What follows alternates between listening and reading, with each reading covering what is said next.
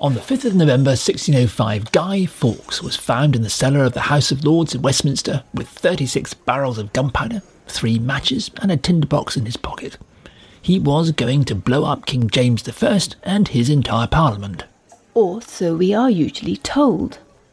The problem is that there's not a single shred of reliable historical evidence that any of it ever happened.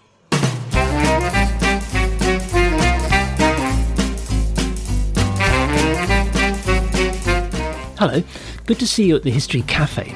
This is where we come to talk usually about historical stories everyone knows. Just want to try out some new ideas. I'm John Rosebank. And I'm Penelope Middlebow. At the History Cafe, we revisit stories that have got stuck in our collective memory, but just don't look quite right to us. So get yourself a coffee, pull up a chair, and let's see what happens.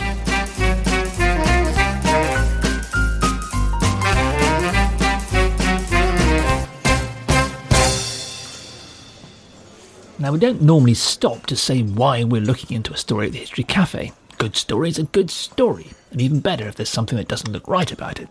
But this one is different. Ever since the end of the 19th century, the Gunpowder Plot has been a bit of a joke among professional historians.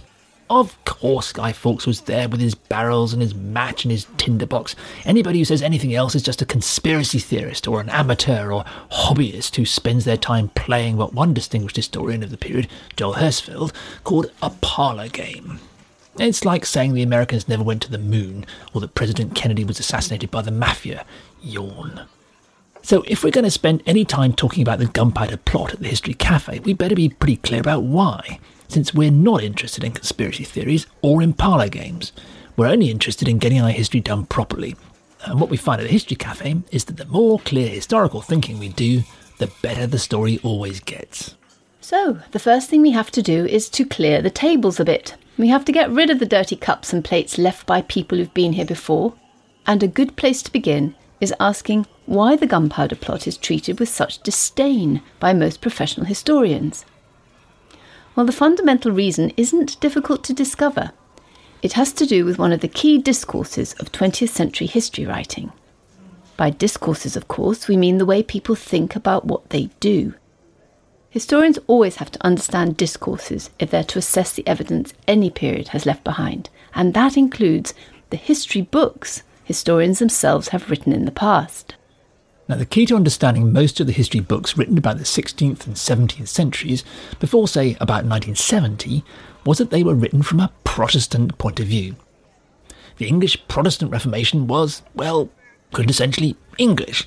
Protestantism was, according to most 19th and 20th century historians, part of England's true character. It fits in neatly with her triumphant march towards democracy and greatness. Catholicism was medieval and corrupt and horribly un-English.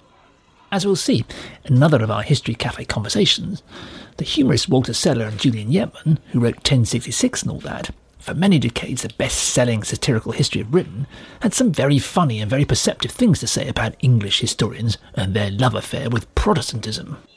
But of course, the Gunpowder Plot fitted very comfortably into this Protestant English story. It was, according to most 19th and 20th century historians, a desperate, bloodthirsty bid by Catholics, the flailing at a last broken straw, a final, violent, useless attempt to halt the complete victory of the Protestant Church in England. So, of course, it must have happened exactly as we've been told. But that's not all.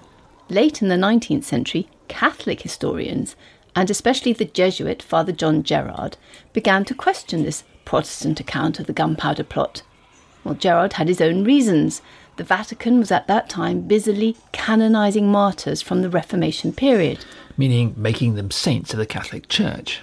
But the English Jesuits were finding it difficult to get some of their Reformation heroes canonised because everyone believed that they'd been wrapped up in this terrorist plot to blow up the English Parliament. So Gerard set about clearing their name.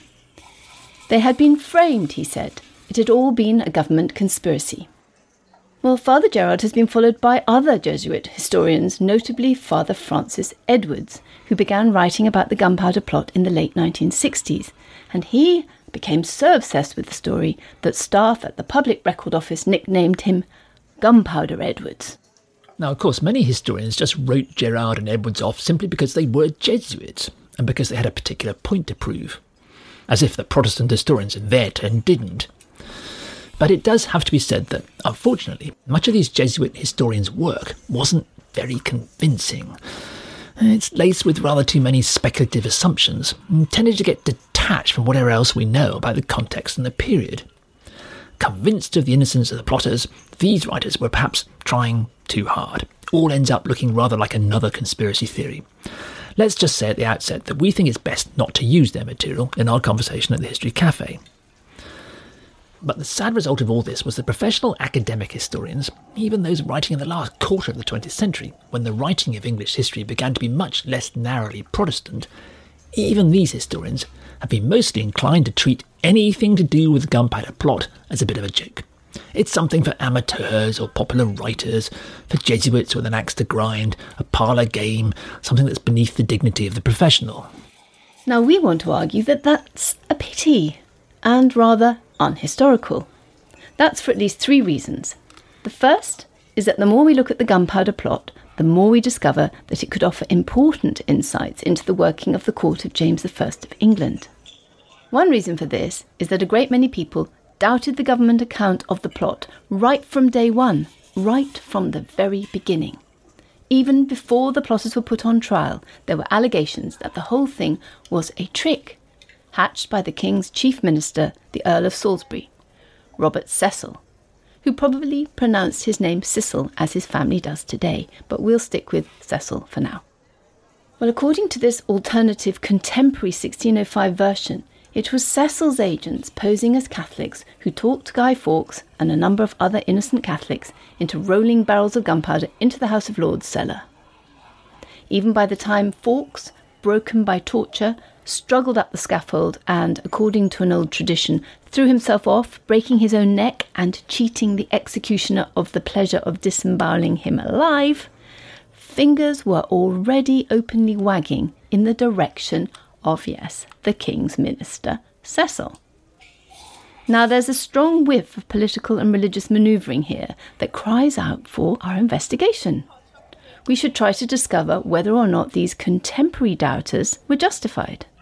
Above all, as historians, we should certainly be asking why they had doubts in the first place.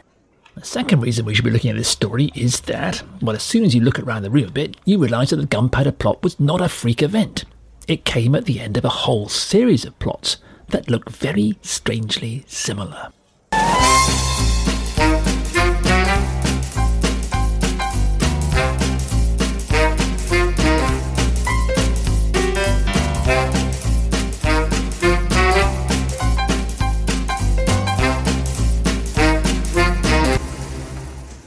Professional historians tend to laugh at the 1605 Gunpowder Plot to blow up the English Parliament, and at anyone who even suggests it wasn't exactly as reported. But, well, frankly, that's no way for historians to behave.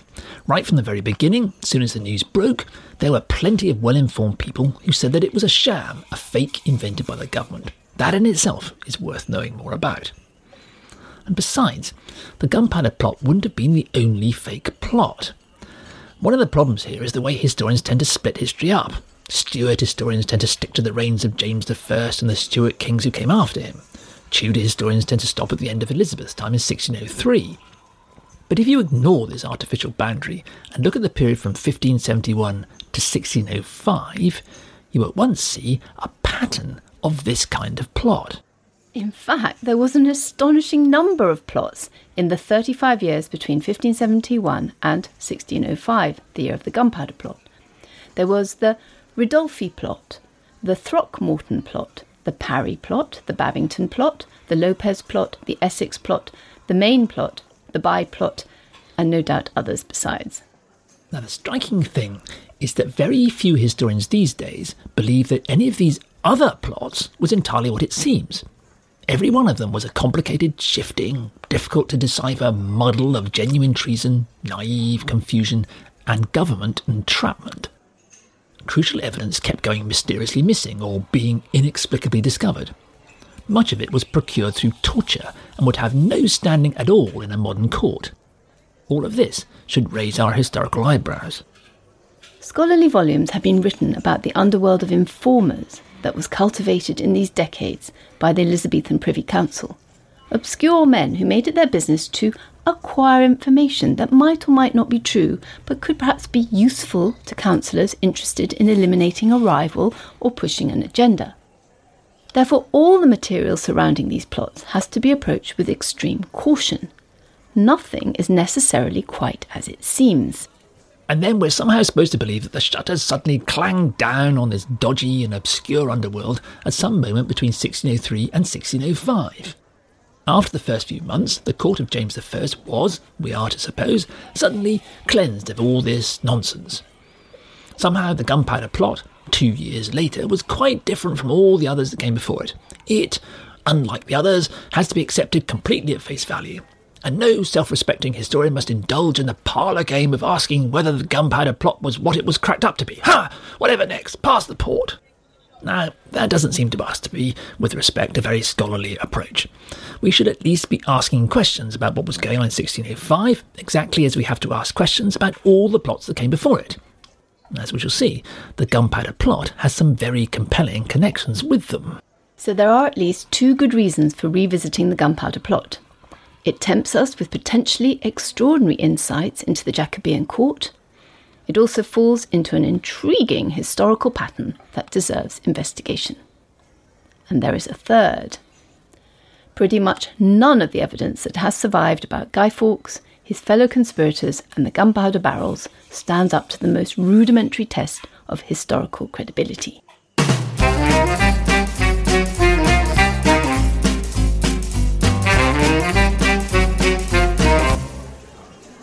The overwhelming difficulty with the Gunpowder Plot is with the evidence.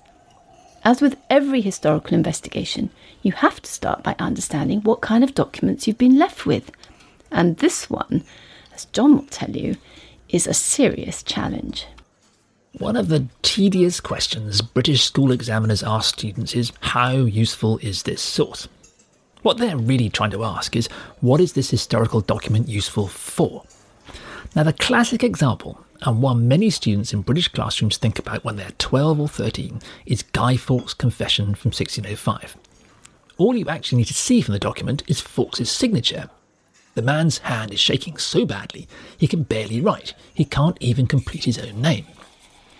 Of course, you explain to your students he's been tortured. Their faces light up. It's horrible history. The Gunpowder Plot falls into that infamous century of history in which torture, first introduced by Thomas Cromwell in the 1530s, was used as a means of state investigation. The King's order to torture Fawkes has in fact survived. They were to start with something mild, probably the manacles, suspending him by his wrists, and proceed to the worst, presumably the rack, a machine for stretching a man by his arms and legs, pulling them out of their sockets. So you ask your students, what difference does it make to this confession he's been signing?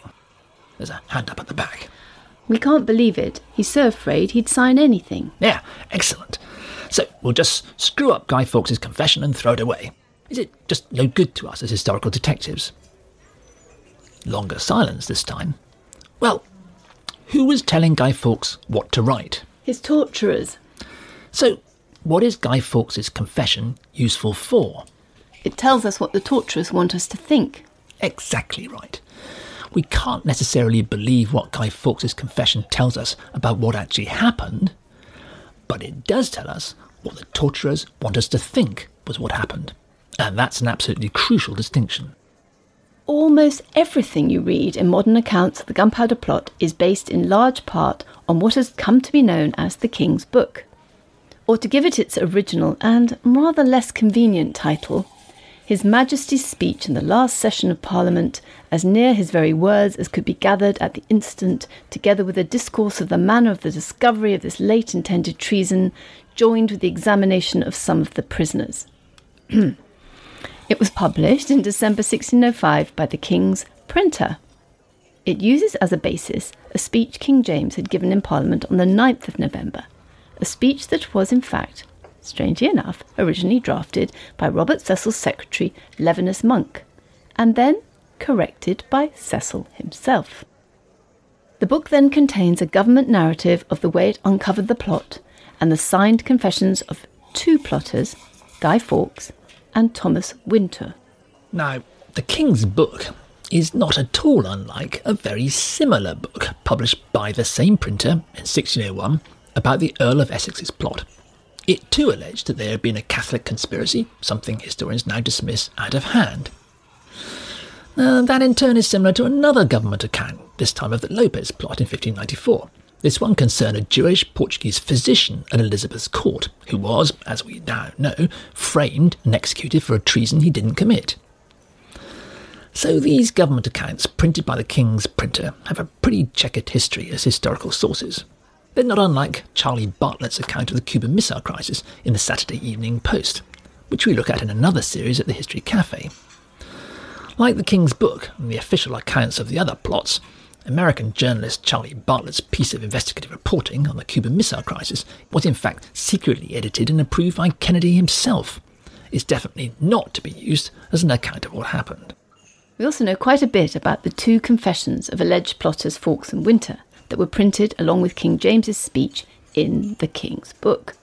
So you remember, with confessions procured by torture, what the confession tells us is not so much what happened, but what the torturers want us to think happened. And in this case, we know who was in charge of the torture. His name was William Wade, spelt W-W-A-D. In August 1605, just 3 months before the Gunpowder Plot came to light, Robert Cecil appointed Wade Lieutenant of the Tower of London. Wade had been a close friend of Cecil's since childhood, and just how close became clear when, within months of Cecil's death in 1612, Wade was thrown out of the Tower job for embezzlement. For decades, Wade had worked as an agent or intelligencer for Cecil's father, Lord Burleigh, who'd been Queen Elizabeth's chief minister. Wade had also worked for Elizabeth's intelligence chief, Sir Francis Walsingham. It had been Wade who'd broken into Mary Queen of Scots' rooms in 1586 and stolen the papers that were used to convict her of treason and led to her death, although the originals mysteriously disappeared before the trial began, and only copies were used. We now know that the plot was, partly at any rate, a sting.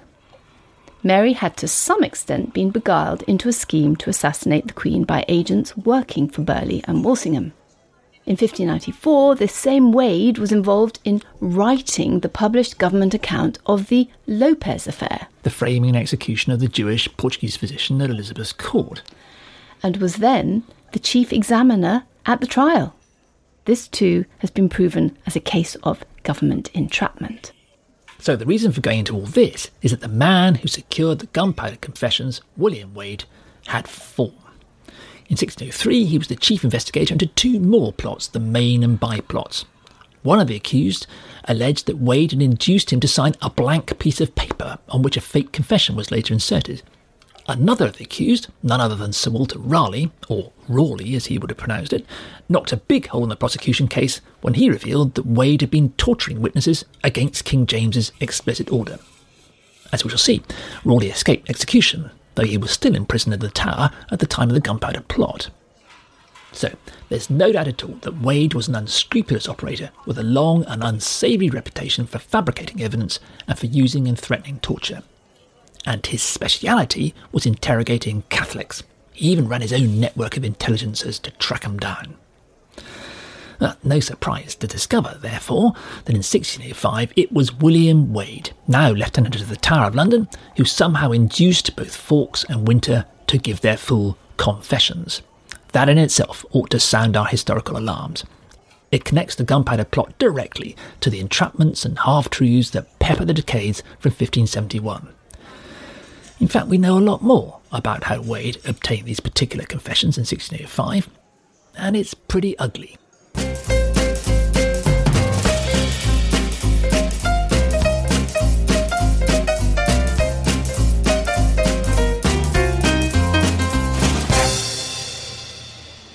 The Confessions of Guy Fawkes and Thomas Winter, which are traditionally the key documents in accounts of the Gunpowder Plot, were wrung out of these 2 men imprisoned in the Tower of London by the Lieutenant of the Tower, William Wade, who had by then a very long and grisly reputation for fabricating evidence on the government's behalf, and especially against Catholics.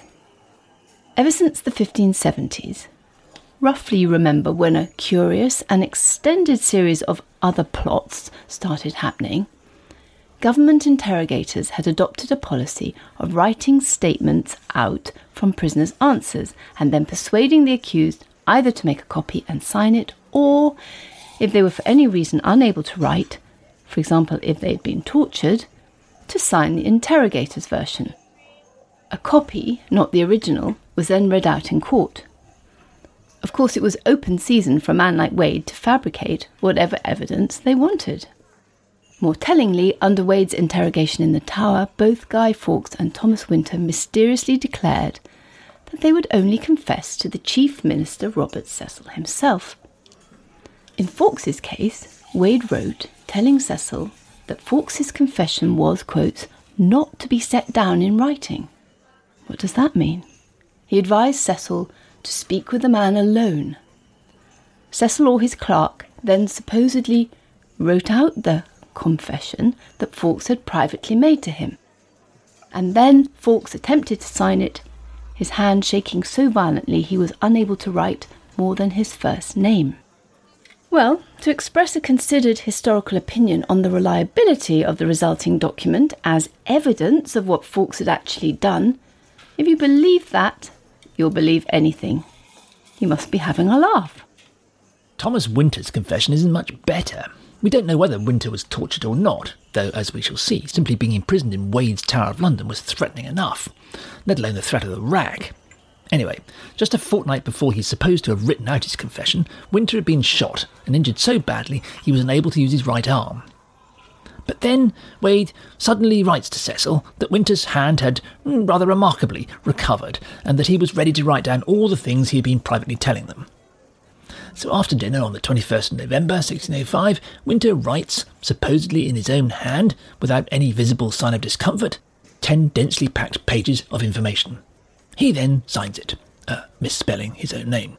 We then have 2 copies of Winter's confession, one in the handwriting of Cecil's secretary, which removes various references to people the government doesn't want for the time being to pursue. The other, the one reprinted in the King's Book, adds in various references to other people the government does want to accuse.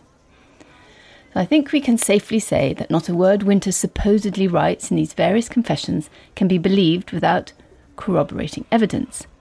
It really would be a joke if it didn't end so badly.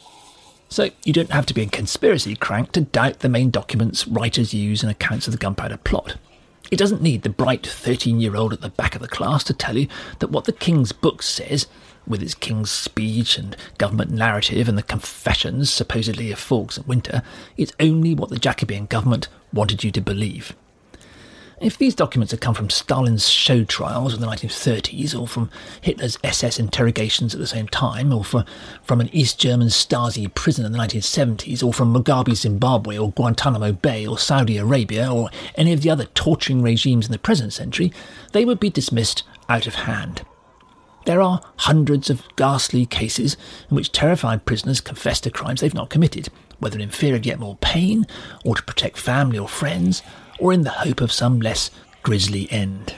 The trials of the so-called powder men in Westminster Hall were state showpieces on a par with anything staged since by Stalin or Hitler or Mugabe. They were watched by an audience that had paid high prices, and secretly they were watched by the king himself. Only one of the accused pleaded guilty.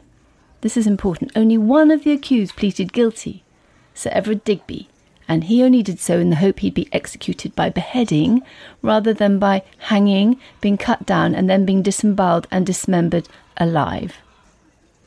He was turned down.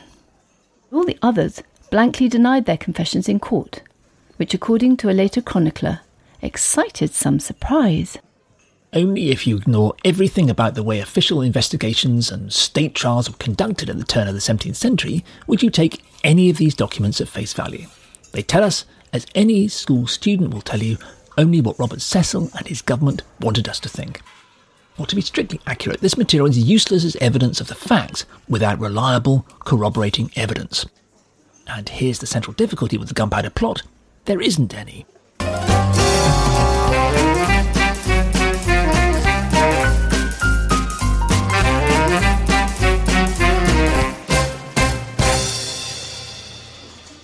much everything we think we know about the Gunpowder Plot comes from a small collection of documents that is, by any simple historical test, completely unreliable.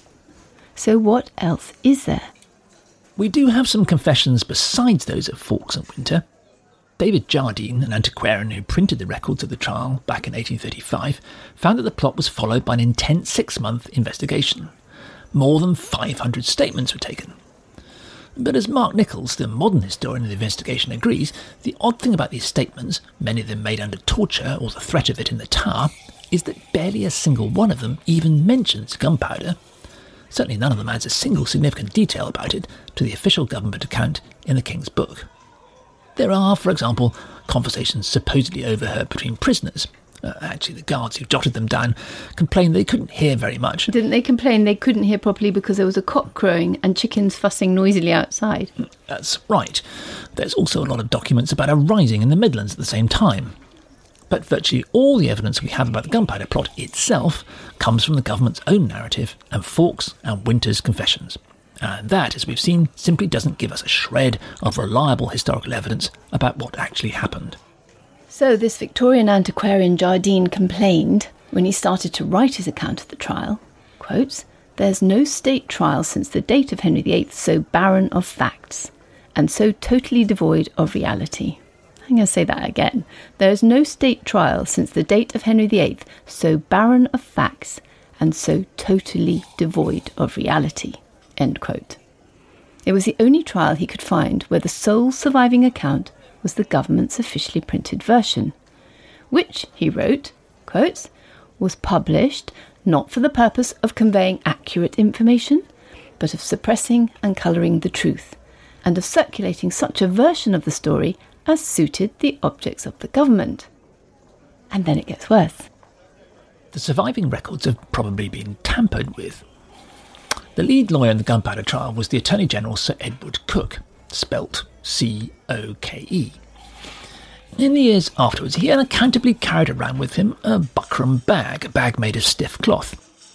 Finally, in 1618, after he'd been sacked in disgrace, Cook's buckram bag was seized, and in it were discovered the interrogations and other papers from the Gunpowder Plot, many of them in Cook's annotated copies. Why he carried them around with him in his bag for 13 years is a mystery. Anyway, the documents eventually found their way into the state papers, and at some time early in the 19th century were bound together into a separate volume marked Gunpowder Plot Book. Well, we've no idea what Cook or anyone since might have added, changed or removed, or if his copies were faithful to whatever originals there might have been, but it's these documents, the ones from Cook's buckram bag, along with the King's Book, that are the basis of pretty much all modern historical writing on the plot. There are a couple of other contemporary accounts of the plot, and most books quote extensively from them, but these accounts are also extremely questionable. They were apparently written in the months after the trial by Jesuit priests eager to prove that their priestly brothers were not behind the plot. So they set out to shift the blame away from the Jesuits and onto Fawkes and the other laymen who'd been accused and convicted and who were by then dead. Much of what they report is based on the King's Book, which is all most people knew at the time. It was like writing an account today from what you can read online in the newspapers. They also seem to have made some details up, as we shall see. So we can't really rely much on these Jesuit accounts either, without better independent corroborating evidence. So what are we to do? Chilling fact is that we've pretty much nothing whatsoever that as historians we can reliably use to find out anything about the Gunpowder Plot of 1605. Pretty much everything we think we know comes from what the government at the time wanted us to believe. And for all the reasons we've explained, we should politely but firmly decline to believe anything that lot tells us, unless we've some better evidence to back it up.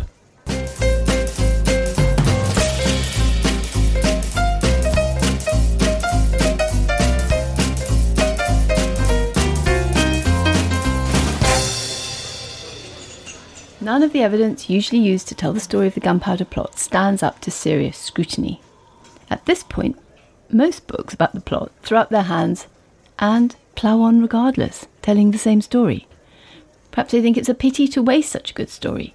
We found ourselves doing the same thing when we started to think about the Gunpowder Plot. Everyone repeats the same details, reports the same conversations, draws a veil over the complete unreliability of the evidence.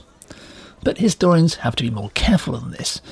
The evidence produced by the Gunpowder Plot needs to be put into historical quarantine until we know much more about what was going on at the time. The best modern accounts of the plot, like God's Secret Agents by Alice Hogg, also hunt around for other contemporary documents. She uses, for example, letters written to English ambassadors abroad or from foreign ambassadors in London. And this is great, but it doesn't add very much. English ambassadors were fed the official line.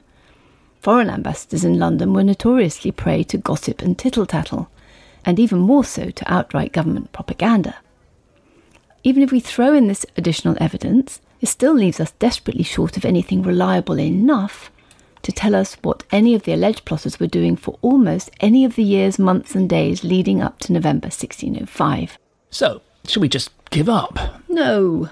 OK, but it means it's time to make some fresh coffee, maybe make it as strong as we can, and adopt a completely different approach. It's going to call on all our skill as historians, but hey, that's what History Cafe's about. This is certainly not the only well-known historical story for which there is absolutely no reliable evidence. The story, for example, of Jack the Ripper is another, and we'll talk about it at the History Cafe. It's another story laughed at by many professional historians and scribbled all over by improbable and unbelievable conspiracy theories. But tackled with wit and care, it offers us really important insights into Victorian society and the Victorian press. So, what do we do about the Gunpowder Plot? Well, we have to look around the room, pull up some more chairs, in this case a lot of them. We have to use every historical skill we possess to build up a picture of the contexts and discourses that surround our event. We have to approach this story by asking very seriously what else was going on at the time. And the results are pretty amazing, as we shall start to see next time at the History Cafe. For more on this story and others at our History Cafe, go to historycafe.org. There you'll find information about us and also about further reading you can do. It's also a way to ask us any questions you might have. Or contact us on social media at History Cafe Pod.